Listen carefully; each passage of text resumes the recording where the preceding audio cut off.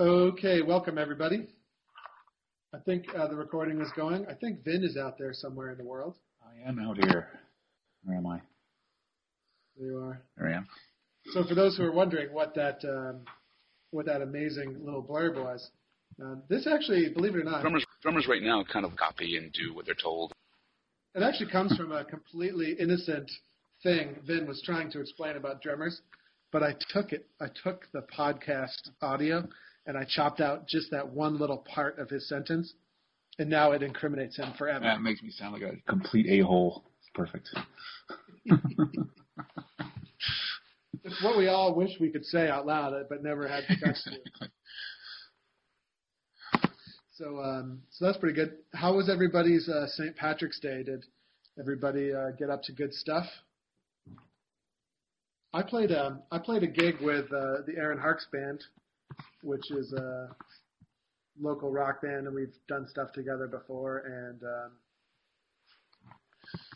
do you have a requisite drunk people dancing around while you're playing? Yeah, it's just annoying, isn't it? I mean, the first one's funny, and then after that, it's just annoying. I'm trying to find if there's a link to it,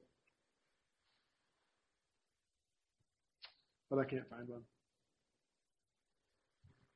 That's cool. How big is the Albany Parade? Is that on the weekend? Yeah, Albany Parade is on a Saturday. It's pretty big. I mean, I don't know how to compare it to other parades, but yeah. I used to say Ashley's, I guess, did the St. Patty's Day pub thing.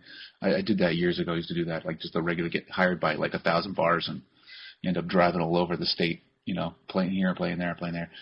Gets tiring after a while. So I keep it low key on St. Patty's Day these days. Yeah. I think I found the link to the video. It's got privacy settings. Never mind. Oh, well. Someday, maybe there'll be video. Let's see. Ashby said it was cold and rainy but fun. 5 different pubs in one night. Good Lord, Ashby. No wonder you were late to class on Monday. What about other people? What did you guys get up to? Give us a quick summary of what you did.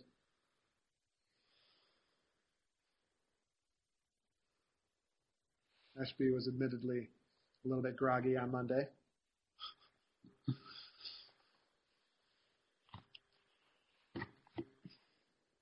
New York City is always quite the scene. People are always getting like this. You can probably go anywhere that has an Irish name on the outside and find somebody playing in there. On St. Patrick's Day. It's just like everybody marches in the parade and then they scatter to the 5 boroughs. Ended up crawling around and doing gigs here and there.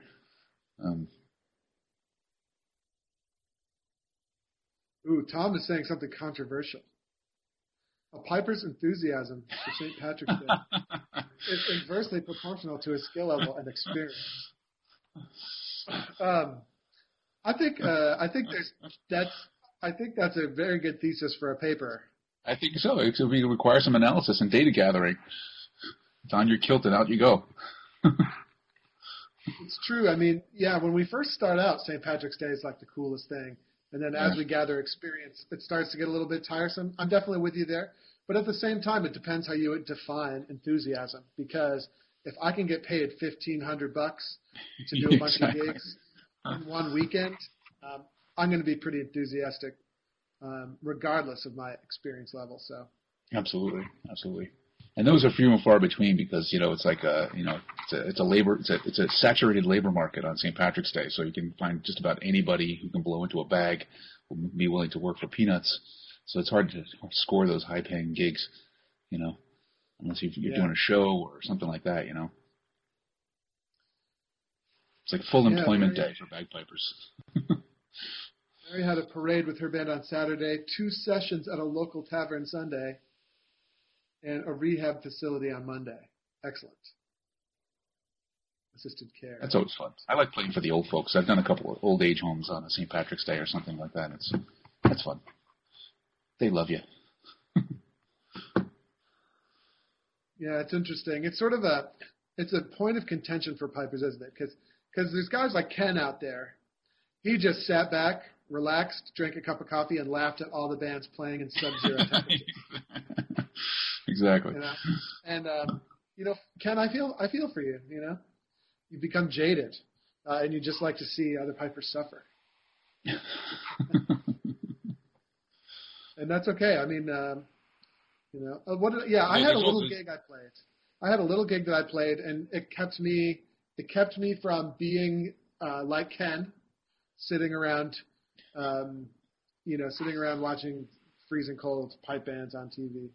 And then, so I wasn't quite on the Ken end of the spectrum, but I also wasn't fully on the Ashby end of the spectrum where I did 5 pubs in one night. I was just I did one thing. I paid tribute to St. Patrick, and then I went home. I think we had 5 guys for dinner. Like, we had really greasy burgers. Excellent. That's required. It is. Yeah, I used to play in my the local school here. The kindergarten teacher always had her big St. Patty's Day thing where she'd have pots of gold and leprechaun hunt and all that kind of stuff, and she had Irish dancers come in, and I would come in and play for a while. She used to do like a more elaborate show. Like, she'd have like parents of students would come in and like play flute and other things like that, piano. It was kind of fun. I did that for a lot of years, actually. I did it for a good 5 or 6 years. That sound was me dropping my Zoom Q2 on the ground. It's not nice. But playing for kids is always fun too. Kids and old folks, they're like the most appreciative crowd ever. Drunk young people in a bar, I don't know, not so much. I was disappointed. I mean, we were producing some really cool sounding live music, and everybody was inside the club, like listening to top 40 hits and grinding with each other and shoving each other, and it was like really kind of a drag. When people would rather listen to things they could listen to every day than something that they could probably never hear again. It's all very odd. Here's the last thing I would say about St. Patrick's Day. I was making this observation, which is Valentine's Day, Christmas, Easter, even birthdays. People have become cynical about these holidays. They're just Hallmark holidays. They just exist for, certain types of companies to make a quick buck. Yet, when it comes to dressing green and getting really, really trashed with all your friends, no one seems to complain. Have you noticed this? Exactly. St. Patrick's Day is a great holiday. There's no criticizing it. Absolutely. But let's think about it. Valentine's Day, it's all about love, right? Yeah. It's all about people loving each other. Yet people criticize that, and they avoid that holiday like the plague. Yet when it comes to like drinking, and like let's face it, 2 out of every 5 people get in a fight at St. Patrick's Day. That's true. So when it comes to drinking and fighting, people are like, yes, this is the greatest holiday ever. Absolutely. I think it's a little inclusive too. It's not, Valentine's Day is for, romance, and you have to be a couple to do that. And people who are single kind of are left out, even though, or you think all these other holidays, there's always a reason. I don't know. St. Patty's Day includes everybody. As long as you put on a green hat and have cash in your pocket, you can participate. Yeah. See, Nate says he saw a lot of "I won't celebrate St. Patrick's Day" stuff on Facebook. Oh, really? Not sure what the backlash is, and I don't understand it either. I mean, everybody should want to drink until they can't stand up. It's a rite of spring, man. It's like the whole Bacchanal thing goes back to the Greeks. This is the time of year you just sort of cut loose. You sort of break open the casks that have been stewing all winter and have at it. Where do you think Mardi Gras comes from? St. Patrick's Day. It's all around the same time of year. It's like it's a rite of spring. It's like we're welcoming the new season. What better way to do that than with bagpipes? Yeah. And then what about, before we move on to topic of the day here, what about March Madness? Who's going to be in the Final Four? I mean, we have to talk a little bit about this. Final Four. Vin, what are your picks? I don't follow basketball. Sorry. Wow. I don't know. I am shocked. I know. That's blasphemy. Jeez, I even have a bracket, and I couldn't tell you who's in my Final Four, Andrew. You just pressed the autofill, though. That was your problem. Yeah, and then I tweaked some settings, but I still don't even remember what I put. Shame on you. Shame on you. Anyway, I don't know. I think Syracuse is – I have 3 brackets. I think Syracuse, which is, of course, my team, Syracuse is, I think, in the Final Four. You're talking about basketball on larger screen, because how do I minimize you? Look at my big, stupid mug. No, that's okay. Because we're going to move on. I just wanted to make sure there weren't any here's Tony talking about women's basketball. Fine. Notre Dame and UConn. Yeah, that sounds good to me. Let it ride, Tony. And Gary is especially cynical. The only common link between St. Patrick's Day and the Final Four is everybody getting drunk and picking fights. Well, that could be a similarity you could draw across a whole bunch of things. Yeah, I agree with Eric see, I'm kind of with you. I think it's possible for Syracuse to make the Final Four, but it's also impossible to get your hopes up because they started off great in the season and then now they're less great. So anyway, okay, good. Let's move on. Let's move on to the topic of the day, which is piping rules and regulations. And what I thought we might talk a little bit about is what sort of rules and regulations exist for piping, because some people won't know what they are. Believe me, some of you need a refresher as to what they are. If just statistically, if there's 46 people out there, at least 40 of you, including myself, commit major rule and regulation faux pas, if that's the plural of faux pas. Faux pas. Anyway, so let's talk a little bit about this. So, what rules and regulations are there for piping? I mean, the first one is, and I guess we're talking more about competition rules and regulations. Yeah. So we're moving on from the world of parades. We're talking about competitions. What are some of the key ones? What are some of the ones that don't really get followed and it really annoys you, and so on and so forth? The first thing is you have to be registered somewhere in order to compete. Yes, which automatically puts you under the influence of whatever rules listed for the events that are sanctioned by that organization. Yeah. And you don't have to be – you can go to contests that are outside of the jurisdiction of your pipe band association as long as you're registered in your home association. Right. And then as long as you can abide by the rules of the association in which you're playing. So if you go to Canada, you have to play by their rules and vice versa. Even though you're registered with another association, you have to they require their tune requirements or whatever other rules are there. You have to follow those rules as everyone else is. Yeah, let's see. Eric says you've got to compete in the grade that you're assigned. That's true. So, so when you first sign up for an association, chances are that you'll be put in the entry-level grade. Some people join later in their careers where they're actually quite accomplished pipers already and really quite good. It's actually pretty rare, though. Yeah. I remember when some people drop it though. Some people start, get in the entry level, and then stop competing for a long time, and then come back, which happens a little more frequently, I think. And a lot of times, if that's the case, if you're drastically out of your grade level, they will reassign you. I've seen that a couple times. It happens. Sometimes they reassign you just because you're buddies with the executive. Whoops, did I say that? Okay. Let's see. Yeah, and then the next thing, and here's one. It's not necessarily in order, but Andrew brings up a really good point. So here's an interesting rule / regulation that not a lot of people know about, but pretty much all of us, if you've done this any number of times, we've done this, which is we start the tune, it doesn't feel quite right, and then we try to start it again. So we're like, crap. We go the first couple of bars, and then we're like, oh, that wasn't right, and then we start it again. but that actually is not legal and will result in a disqualification. Yeah. And I don't think it's written down per se. Like I think it's sort of like an unwritten rule, and there's a lot of them actually. There's a lot of if you unwritten rules. Yeah, if you submit a tune, and you start that tune, you're officially have begun your competition, your performance, and that's kind of the accepted sort of policy rule. I don't know.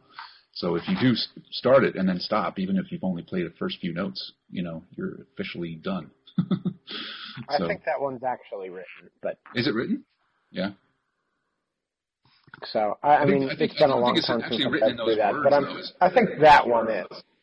Is it written in those words though? I think usually the wording typically runs around like the player must begin the tune they've submitted or something like that. It's always like some generic, vague thing that the player must compete with this the tune they've submitted. Or, and so if you, in other words, if you begin marching in your march with another tune and stop, you've officially started your competition and you're done. That's another unwritten rule. So it's like you could be, if you're smooth about it, you probably could roll it into your tuning routine and then fake it, but usually you can't. Usually it's pretty clear you've begun and you screwed up. So yeah. When you take like the big first step. Exactly. Exactly. And then you don't take another one. Yeah. Sometimes you can get away with it. Like you can pretend you had an itch on your leg.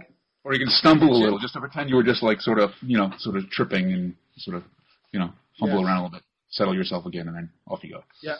Oh, gee, the wind. It blew me right over. Okay, good. What are some of the other unwritten rules? Here, another one is if the judge hears one of your drones go out, like shut off, that will often result in disqualification. That's one of it's definitely the bass drone. And then sometimes if one of your tenors shuts off, every now and then the judge will give you the benefit of the doubt.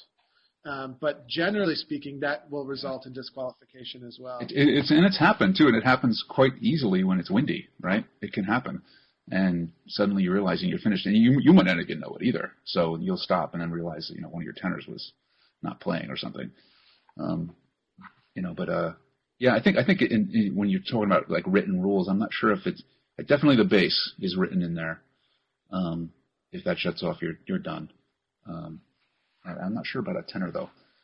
I have to read more closely, but yeah, it's not an easy thing to detect. If your tuning is good, the judge is maybe 15 feet away from you. You might not really hear it. So absolutely, yeah, you're right about that. Or if you just simply forget to turn back on your center tenor, that's definitely happened before to some people, and you get away with that as long as you have a good cutoff, Do you pretend to tune it, or you just sort of? Oh yeah, absolutely. You got to sort of twist it, make sure, pretend it's on. Yeah.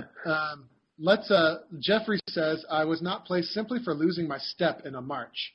Although the judge's comment was that he had not been looking at the time, I was playing quite well. It irked me that the judge didn't even place you. Well, what was that? It's tough to say. Like a lot of times we jump to the conclusion that the judge might not have placed you for that reason. I don't know. Yeah. Marching is definitely written, but it's not a hard and fast rule that you have to do it a certain way. You just have to march during your march, and whether that means you march one way once, and then you march another way, like on the third part, and then you march like back again on the last part. There's no hard and fast rule, written that says you need to go back and forth and counter march and all that kind of junk. So can I march on the off? I don't know. Like, does it say left foot first? I don't know. I don't think there's a hard and fast written rule of that. There's another one of those unwritten things where everyone agrees that your downbeat is going to be on your left foot. I think Jeff, if that was the whole truth, that the only reason you weren't placed was because you lost your step while marching, that would definitely be bad. However, there might be more to it than that. So I'm not going to. I'm not going to choose sides on this one quite yet. If you lost your step, you might have maybe fumbled on the chanter a little bit, maybe. I don't know. Yeah, or lost the rhythm for a minute. Yeah. Like a lot of time when you lose your step, it's also an indicator that you've sort of lost your rhythm and flow. So that could, and that is more than a good reason to put you behind other players, right? So anyway, but yeah, it's interesting. Some judges are very strict and they have their own little set of unwritten rules that they think need to happen, and if they don't happen. And I don't think that's responsible. I think you should always give the benefit of the doubt to the player. So, yeah. For the longest time, it wasn't a written rule that you had to wear a hat of any kind. It is now, but for a long time it wasn't. So, but I know for a fact that many judges would have this sort of personal rule that they hate when pipers don't wear a hat or something, And so that definitely rules against you, That's proper. Doesn't that fall under proper bagpipe attire, though? Maybe. I don't know. But it's not, especially when you're inside, indoors, there's certain decorum rules deportment rules that sort of govern what headwear you're wearing, whether you're indoors or outdoors versus, that kind of thing. So an argument can be made, I guess, one way or the other, but I don't know. What about tie, right? I don't know. Is tie part of Highland attire? I don't think so. It's just a decoration, something conventionally accepted as part of formal wear, not necessarily a required part of Highland dress, right? Yeah, but people that play without ties are like, what's the difference? Cover up those nasty-looking buttons, Is it mandatory to wear a tie? If you have self-respect, the answer is yes. Otherwise, thank goodness, because I've forgotten my tie on a couple of occasions. You sort of open up your bag and realize it's not there, and you're like, oh, damn it, and it's not mandatory. So thankfully, you don't get docked for it. It's weird. I'm like the sloppiest guy ever, but I just hate when people don't wear ties. I don't know what it is. See, so if you were judging, you'd be like, already the guy shows up without a tie, otherwise looks smashing, and he's not even getting a listen from you at that point. He's just that's not true. See, you can't allow stuff like that. You can't allow stuff that's up for debate get in the way of actually listening to what they are presenting musically, because maybe they have maybe they have a religious reason they don't wear a tie. Like I don't want to infringe upon their religious beliefs at a bagpipe competition. That's not what I want to do. You know what I mean? Or maybe they have maybe there's health risks for that particular, maybe it presses on their thyroid or something. A scar from an old wound or something when they were not shivved in prison. You just don't know. And then Sarah brings up the inevitable. I was wondering when this would come up, even if you are a woman, ? When Sarah first started piping, the proper Highland dress for lads and lasses was different. And it still kind of is. So women pipers have a wider range of what's acceptable. I've seen long, those long kilt skirt sort of things. What would you call those, Ben? I don't know. And just nice shoes and a nice skirts. Yeah. And then women typically would not be required to wear a hat where men might be at a formal. That's right. At a formal event and so on and so forth. So that's good. Yeah. And then I've seen many Highland dancer / piper back in the day compete solos after during the course of their Highland dancing as well. So they just walk over, get their pipes going, and compete in solo with their sort of Highland dress gear on. So it's technically Highland wear, so it counts. Yeah, and then trews. Every now and then you'll see a piper show up in trews instead of kilt. Oh yeah. I'm trying to find Glenn Brown. He's like the classic. Glenn Brown example. is famous for that, right? Yeah. Yeah, I think that's Chris Armstrong's been doing it too now. He's got the Scottish power thing going on. At the Metro Cup, there's two trews, or maybe it's 4, but there are 2 people wearing them. Very interesting. I'm trying to find them in trews. Can't do it. The trews are, of course, kilted pants, right? Mm-hmm. And I certainly understand. It's probably way more comfortable. True. Even though they But it's got that maybe sort of look bone of slightly contention about it too, isn't it? It's like one of the Highland dances is called the Chanteuse, which is basically a dance about throwing off the trousers, which were required dress after the act of prescription. It's like no one could wear a kilt in public, so people wore tartan trews as a way of sort of stumming their nose at the rule, at the law, right? So back when you have rules that certainly these rules are not going to mean certain death for us if we show up without our hat to play competitions, but if we showed up in a kilt in public back then, that would have been a bad thing, right? So people wore the trews, and they invented this dance after the act was repealed to sort of commemorate the tossing off of the trews. So you wear the tartan trousers. It's kind of I don't know, maybe in certain circles and certain mindsets, it's a little contentious. No one's going to be hanged for sedition these days, hopefully, but. Hopefully not. Although, who knows, really. Let's see. But I would say, according to the rules as they stand for piping competition, I would think that the trews are certainly adequate Highland dress and fall within the purview of any rule and every association of the world, regardless of your opinion about them.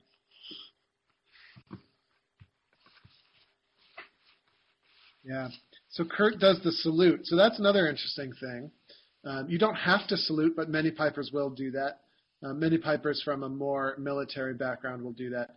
I'm very much a civilian piper. I have nothing. Yes. I have very little affiliation with any sort of military aspects whatsoever. So I wouldn't feel comfortable saluting, but many people do, and so that's very interesting. Well, that's a whole regimental tradition that goes back to when piping was sort of regimented by the armies mainly, and that's where you sort of learned really, So that became a thing, much like the Glengarrys, right? Glengarrys weren't the standard issue of the day; they were standard issue in the regiments, and everyone else wore Balmorals or some other headgear. So it's only because of this regimental sort of aspect of dress have we sort of adopted it, I mean, that goes back to the tunic and number one dress too, right? With the plaids and the tunics, and that's sort of faded out. And now everybody just wears vests and argyle jackets, things like that.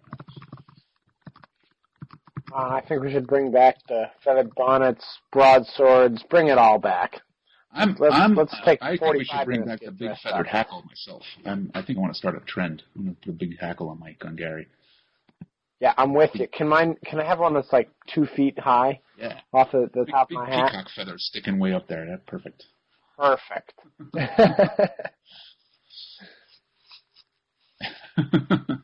That's Andrew's giving us a look that 80% of the judges will give you when you show up to the table on a games day with that on your head. Eric says Rab Wallace disagrees. About what does Rab Wallace disagree about? Besides the quality of the Piper's Dojo tutor. Oh, it's the trews. Okay. The Midwest Stewart says the Midwest Pipe Band Association requires a kilt. So it's like actually written in their rules. All right, fair enough. Yeah. And so Rab Wallace doesn't like trews?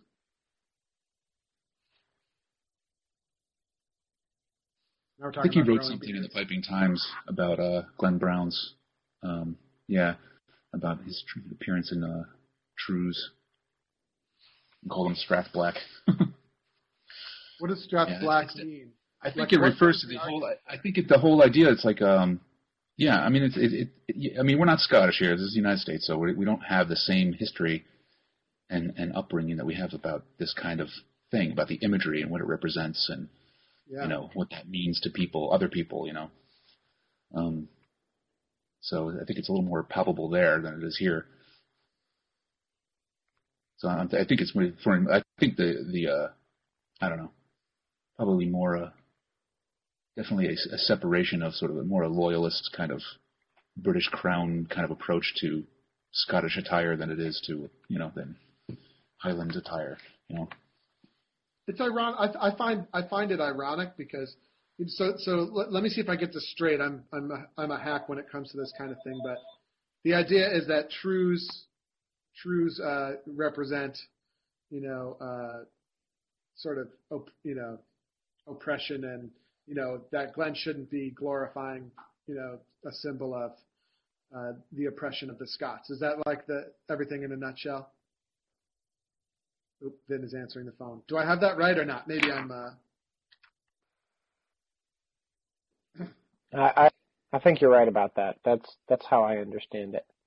I just find it ironic that that could be someone's stance on truths, and their stance on other things such as such as the streamlining of Pibroch interpretation and rigidness of competitions, and their stance on these things is positive. Like it seems like 6 to 1, half a dozen of the other to me.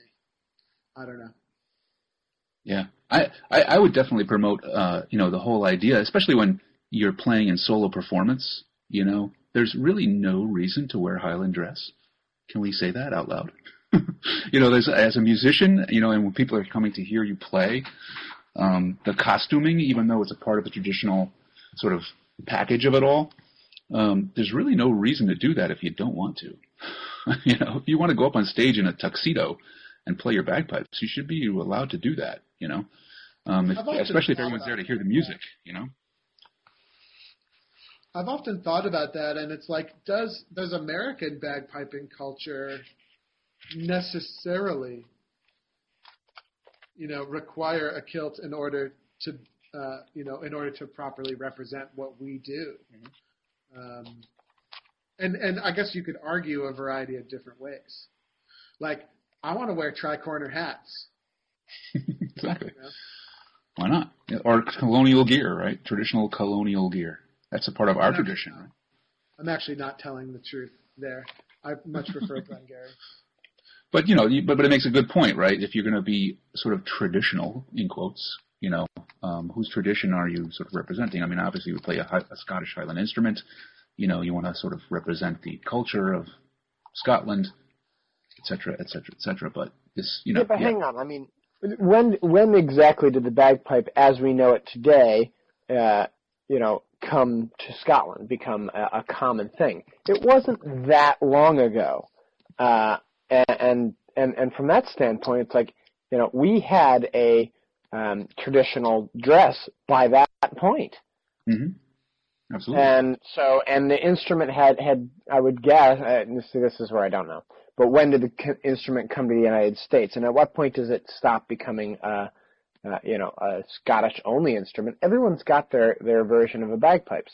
Now, ours are copied off of that, but at what point does it become an American or Canadian or at the time sort of the kilt and wearing of the kilt stuff like that, had always been like, especially after the Act of Prescription was repealed, right? And I can't remember the exact year that happened, but there was this resurgence in all things Scottish, right? And it was Gaelic culture and sort of rescuing Gaeldom from all corners, whether it's language, literature, music, and all that thing. So it became a very fashionable thing to wear the kilt, amongst the aristocracy. And that's where it became sort of a thing. And, so if you're going to have a piping competition and pipers are going to gather, they're going to wear formal Scottish wear, and that's going to be enforced, And then you have the regiments. It's kind of like wearing moccasins if you're upper class American. You wear moccasins. 1782. Thank you, Les. Thank you. So, by that time. Dream catcher above your bed. Yeah, exactly. So by 1782, people are still playing pipes, really. I mean, contrary to popular belief, I guess. But it wasn't a formalized thing until after that date, when it became more publicly acceptable to sort of dress in Highland wear. But up to that point, people were dressing normally. And you see pictures from Cape Breton, too, right? So around that same time, people are traveling from Scotland and coming to Canada. And there's a lot of old pictures of Cape Breton pipers and musicians, and there's not a kilt to be seen, just dressed in farm wear. Ken speculates, I would guess that bagpipes arrived in the U.S. shortly after the Highland clearance. I would go to say that they must have arrived shortly before the Highland clearance, because one of the big things that was happening leading up to the Highland clearance was the selling of Highland peasants to the Americans, into the American slave trade. before they figured out the whole African route.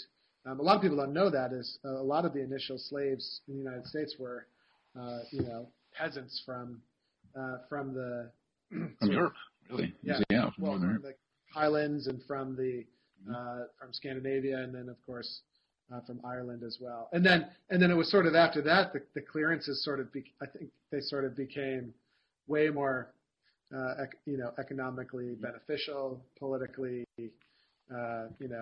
politically charged, and then so my estimated guess would be, as far as Scottish bagpipes are concerned, they were probably seen before the end of the clearances.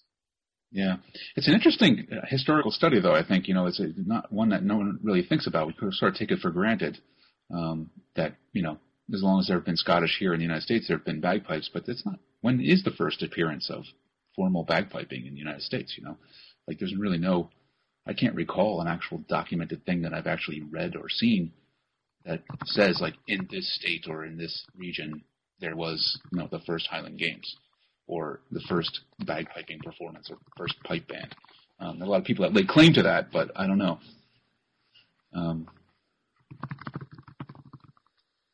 You're right. Sounds like a great research project. Yeah, if you were indentured, would you not have a pipe? And then, like, my understanding of it is that's how they got these people on the ships. Didn't they say if you work for 7 years, you'll be given land in the New World, conceptually? Mm-hmm. Or am I just these people? History? No, that's true. And these people were not just they brought stuff of their own. So I would think that they would be they would have brought instruments. Maybe only small ones, but they would have been bringing instruments. These things were allowed by people, even slave owners, because it kept morale up. So to say that they would have been forbidden here to have instruments, I think that's incorrect. They would have had their instruments, I don't think, or they would have made them. Mm-hmm. Right, and there's plenty of examples in Cape Breton of similar, people making pipes when they came to this continent, and I don't know why American Scots immigrants would not have done the same thing. I don't know. All very interesting. So what does this have to do with piping rules and regulations again? No. Oh yeah, they come out of whole cloth, and we've woven them together like a tartan, like our own version of some tartan, and it really kind of has about the same significance in this country. I don't know. Quilting has a lot of significance. Like, can I wear a pleated quilt? Exactly. Okay, we digress though. So Gary sent me a private message, and I think his point is good. Many people haven't really read their own pipe band bylaws. And of course, in all of the associations that I'm aware of, Highland dress is, of course, required, and teaching Scottish culture is written into the bylaws, definitely of the USPBA, and I think that's a lot of why we are sort of mandated to wear the kilt and so on and so forth. Yeah. So needless to say, I mean, we can speculate as to whether or not we should have to wear the kilt and all sorts of stuff, and as to whether or not trews are acceptable wear. But at the end of the day, I think that's the underlying reason why, and that ain't going to change anytime soon. Right. But that said, the rules of fashion will govern the day. Right now, everybody's wearing sort of vests. I never saw a vest years ago. You never saw a vest or a waistcoat. Now everybody's got one. Yeah. So these are like little sort of fashion trends that take place, which is why I want a big buckle on my gillies too. I want to do that. Big buckles and red hackle. There you go. You guys and your hackles, man. You got to take it easy with that. All right. How about let's transition this conversation. What about appropriate bagpiper etiquette? So when you go to the games, let's talk about etiquette. So things that aren't rules, but things we should do in order to be considerate to others. Does anyone have any thoughts on that? Etiquette. Les says, avoid tuning near performers. Yeah, I was going to say you want to get as close to the performer as possible when you tune up. Yeah, especially if you're at a radically different pitch than the performer. Yeah. That would, of course, be sarcasm, because that's, of course, really, really difficult, right? Especially when you're on, one of the things that really bothers me is when I'm actually physically competing. It's one thing to have a big pool of people that are all getting their pipes warmed up. It's another thing to warm up too close to an actual competitive platform. Yeah. That's definitely something you need to look out for. I always sort of scope out the spot. And you have to like balance it, right? Because a lot of times you can't find a decent spot that's close enough for you to be seen by a steward. If the tables are all grouped close together and you sort of, there's no good place to go really, so you have to go far away. But yeah, definitely you need to have a distance between you and any judge sitting and watching a piping performance. One of the other rules that I love to abide by, but many people don't seem to abide by, is walking around while people are performing. Like, I hate that. Like, when people walk near you, like, or walking around and sort of walk, like, right next to the judge's table, walking by, or, move around. Like, it's just rude. Have you ever had someone go between you and the judge? That's never happened. I had somebody walk their dog almost between me and the judge once. Yeah, that's happened to me a couple of times. It's usually just a spectator, and they don't really, you can tell they're not entirely with it. But I've had some people just kind of like stumble through. One time, like they just came up to the judge and started asking him about bagpipes. Like, how does that work? I'm in the middle of my thumb variation singling, and some guy has like gone over and started to ask the judge about how bagpipes work. Yeah, exactly. Or come over and talk to the steward during the performance. That's that's a natural thing to do. If you're going to come over, because the steward's typically sitting next to the judge when nothing else is happening. So people walk up to the steward to find out what's going on while you're performing. It's kind of bad etiquette, I think. You should at least do it while they're tuning, or wait till they're finished. Cameron says you shouldn't bow servile-like at the end of your performance. Cameron, is a curtsy okay? Because that's what I've been doing. Yeah, I just bow like a dancer, just hands on the hips. Yeah. I nod my head and just say, I actually say thank you to the judge. Yes, I think a thank you is always required. Yeah, that's what I do. A curtsying, people sort of talked me out of that early in my career. And then Nate and I forget who else did I miss. Nate and Jeffrey are pointing out that a lot of times the venues don't provide good enough separation between things at the games, and it's all crammed in too tight. That drives me really crazy when the organizers of the event could care less about the competitors being able to hear themselves and just care more about sequestering all the piping in one area. Exactly. I hate that. The Altamont Games, our hometown games here in Albany, is really disappointing to me in that way. I remember they used to have everything. It was like everything was placed like really well separated all over the. Yeah, it was all over the grounds once. Yeah. And this is just my opinion, and I'm sure they have reasons for making the changes that they made. But now, for the last 10 years or so, it's moved into like a parking lot. There's no grass. Gravel parking lot, yeah. It's all gravel, and then like the platforms are placed like 50 feet apart, and it's just like, ugh. Yeah. It's really, really hard to want to get your pipes out and do that. And that's one in particular I can think of that's really hard to find a place to tune and warm up that's at least in sight of a steward, near your platform. You just can't. You have to go away. You have to leave the entire area and go down that road into the buildings or something, and so you have to make sure the steward knows where you are, so they can come find you. And if you don't, you're like lost. The games that has gone in that direction either. Yeah. I mean, so many of the USPBA games are now they've changed to the Dust Bowl model. Yeah. Well, it's not. I don't think it's it's like it's the games themselves that are the issue here. It's like they don't give a thought to the piping competitions and drumming competitions. They just sort of like think of it as another sort of collection of features that they just have to put somewhere. They don't actually look at it as something that's people are doing and that requires certain requirements that have to be met. I think it's just that thoughtlessness is pretty common across the board. Bruce says unqualified people are setting up the solo competition areas. Yeah. That might be true, but people that I know in our area are very qualified and they've been around this for a long time. I don't understand what has led to like the snowball approach to solo competing. Yeah. Like I don't understand it. Like what? There's nothing pleasant about that, right? Yeah.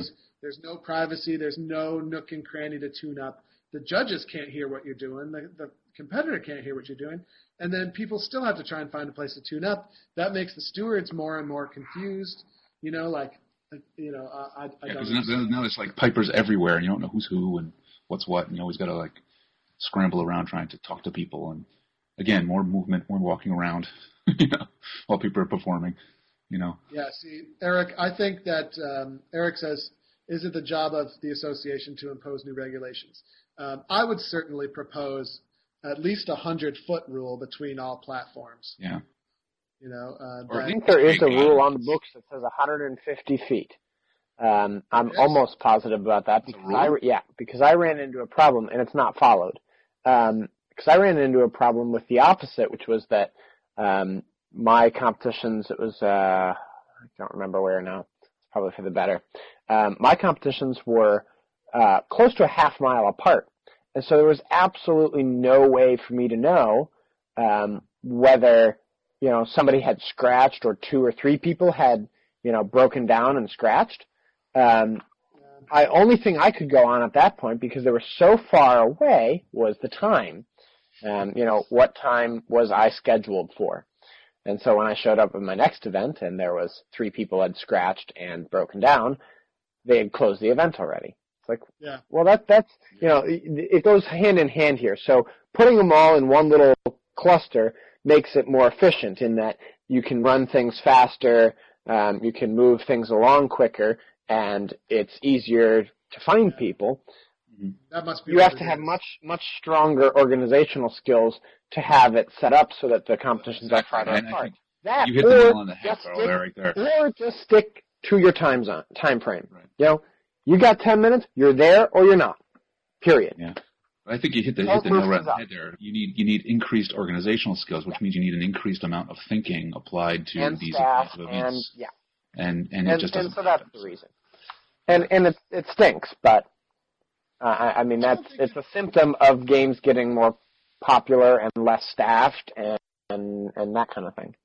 Yeah, I think in the EUSPBA what you have is EUSPBA has that sort of hands-off approach where they've got score sheets and general rules, but then they leave it up to all the games to set it up. And they have a package of sort of a handbook, if you will, like that goes with the sanctioning package. So if you want to sanction the games, here's how to do it. Here's how to set one up.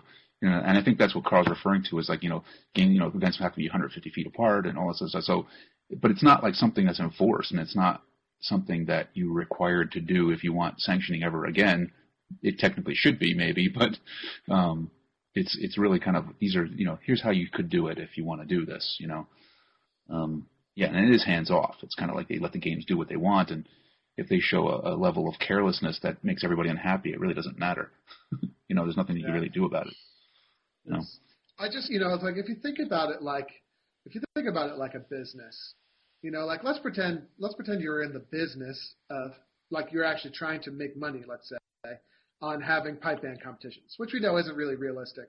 But if you were, how would you set up the venue? Would you set it up in such a way where people don't enjoy themselves and can't hear themselves? Of course you would. Mm-hmm. No one would ever come back and pay you money.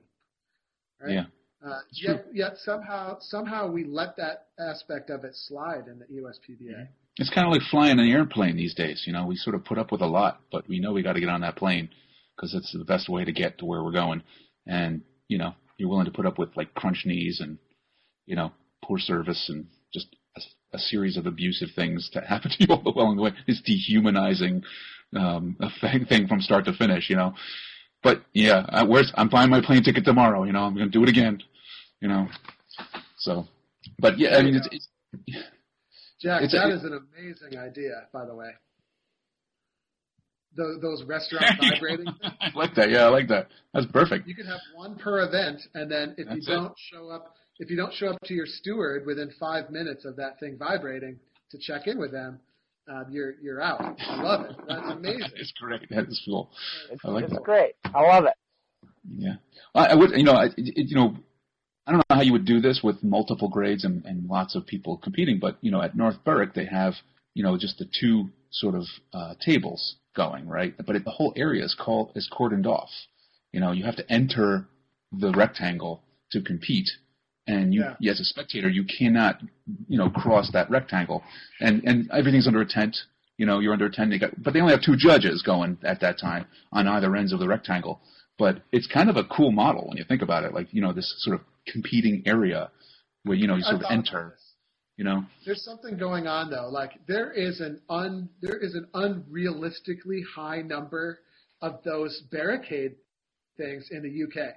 Like, so they're giving them away? Probably. Yeah, UK is probably like 1/100th of the land mass of the United States, yet they have the same number of those little metal barricade things in the country. They got to use them somehow. It's like a rat maze in a really good way. Like, they just have those things all over the place, man. Yeah. All over the place. Yeah, I think most of the Scottish events are run that way. They have these little areas, and I haven't been to many of them, but they have an area. You have to enter to compete. So and people have to stand outside to watch, and that's cool. It sort of elevates the event. It makes it something worth watching. It makes it something worth sticking around for, and it shows the public that you care about what's happening. Really, which is kind of really what all of this sort of cluster effect in some of these games around here have. It's like this has this sort of unintentional effect of telling people you really don't care about the bagpiping. So what does that mean? Yeah, Allison brings up an excellent point. This is definitely etiquette related. Long-winded master of ceremonies that talk way too long during the mass bands. Yeah. Nothing is worse in the world than that. Yes. I can't agree with you more. Yeah. Absolutely. Yeah, I think a lot of this stuff is really sort of designed to, you have to look the part. Right, we're dressed in Highland dress. It's all traditional and everything. So you have to behave as if you're sort of formally doing something. And so it means, good mornings, thank yous, looking proud when you're doing what you're doing and not sort of, acting like a jerk, things like that. I once saw a guy. This is years ago, and he was a bit of a nut job, and he went out there. I'm trying to remember. Yeah, he went out there. He's warming up for his solos, and as he's warming up, he's just fidgeting, and he's like pulling out his clothes and stuff. And when it came time for him to actually play, his shirt is out of his kilt. It's hanging down, like it's he's a mess. He's got no hat. Bigger egregious violation right there. And he's just like pulling at it and things. He's all disheveled. By the time he starts, he's all disheveled, and he's like probably pissed off the judge too. And at that point, and he broke down, and so it didn't matter. But it was that's one of those things that you look at that and you say that's like I wish I had a video camera to like put it and say this is like a don't that should be put up on every website things like just don't do this. Don't act like that. Bridge of Allen in 2011. Do you remember that, Ben? It was pouring rain. It was like really, really raining, like pouring, like mud bowl. And we go out there on the field, and we're marching to the line. We're getting soaked, and then suddenly somebody says stop. So the whole band stops, and then there's a foot race. There's a foot race going around games, and so you see like 8 or 9 people run really fast by us. And then they brought us in, and then we're playing. And then there's like guns going off like 10 feet from me to start different foot races. And then it's like, and then to add to the whole thing, like people are slipping and falling in the mud as they're racing. And it's just really, really awesome. Like really, really the way yes. you want it to be. Add that, and you'll add that to that the loudspeaker to broadcast over the entire park is right next to the band circle. Yeah. And then you have your loyal pipe band people who get really into it over there. So I wish it was like that over here. But you have like 50 or so people that, despite the scene going on, are standing there like this. Yeah, like you're totally Like, ooh, the wishing break they could be wasn't closer. right there. Yeah, it's so cool. I mean, you just really can't match it. You really can't, and it's really, really cool. Ken's daughter danced at Bridge of Allen. Yeah, exactly. And they hang the speaker off the dance stage. Yeah. I remember. Oh yeah, I remember that too. When Emily danced there the first time, it was several years ago, and yeah, they had to cross the bike race. There was a bike race going on, so the dancers are crossing the track to get to the marshalling area, and they had to like stop and wait for all the bikes to go, and then they had to go so they get run over. It's weird. So I mean, I kind of like it though. Like it's kind of cool. Okay. Longer comment here. Funny about people in wrong grade competing elsewhere, and doesn't seem to be any vehicle by which members of the ESPBA, for example, who go to compete in another part of the country, the results not seem to be reported back to the ESPBA. Yeah, well, they certainly wouldn't be calculated in the results. Yeah. Well, I think it refers to Eric's comment earlier about, ESPBA is more worried about, players playing in their other grades outside of their association or something like that in other places in the world, which, I don't know why that should matter, but it's an interesting point. I mean, it's the sort of blind adherence to the rules when it comes to stuff like that, where you see their shortcomings. I think, it's really. I mean, we can talk about all these rules, and you got to wear a hat, blah blah. But it's like once the rules are applied in some way for some weird sort of aspect that's not addressed in words, is when you really see how sort of short they fall to really sort of do their job, which is to govern sort of fully an experience that helps everybody, I guess, or benefits everybody. All right. Well, we could talk about this all day. It ended up being kind of an interesting discussion, so thanks everybody for participating and typing in and stuff. But that should do it for today, because people got to get back to their real lives. And so thanks, guys. We will post this up at podcast.dojouniversity.com. By the way, for everyone who is wondering where it might be later, and we'll post that up there, and then we will see you next Wednesday. I think, Vince, you're going on a hiatus for a while, right? Going on a hiatus for a little bit, about 4 or 5 weeks, and I will be back in action after that. So we'll struggle to be interesting here for the next few weeks. Yeah, I may be back. Maybe I'll be back during the end of April. I may have a day or two. I can be back during not much time. The guest appearance. All right, guys. Sounds good. We'll see you later. All right. Have a good day.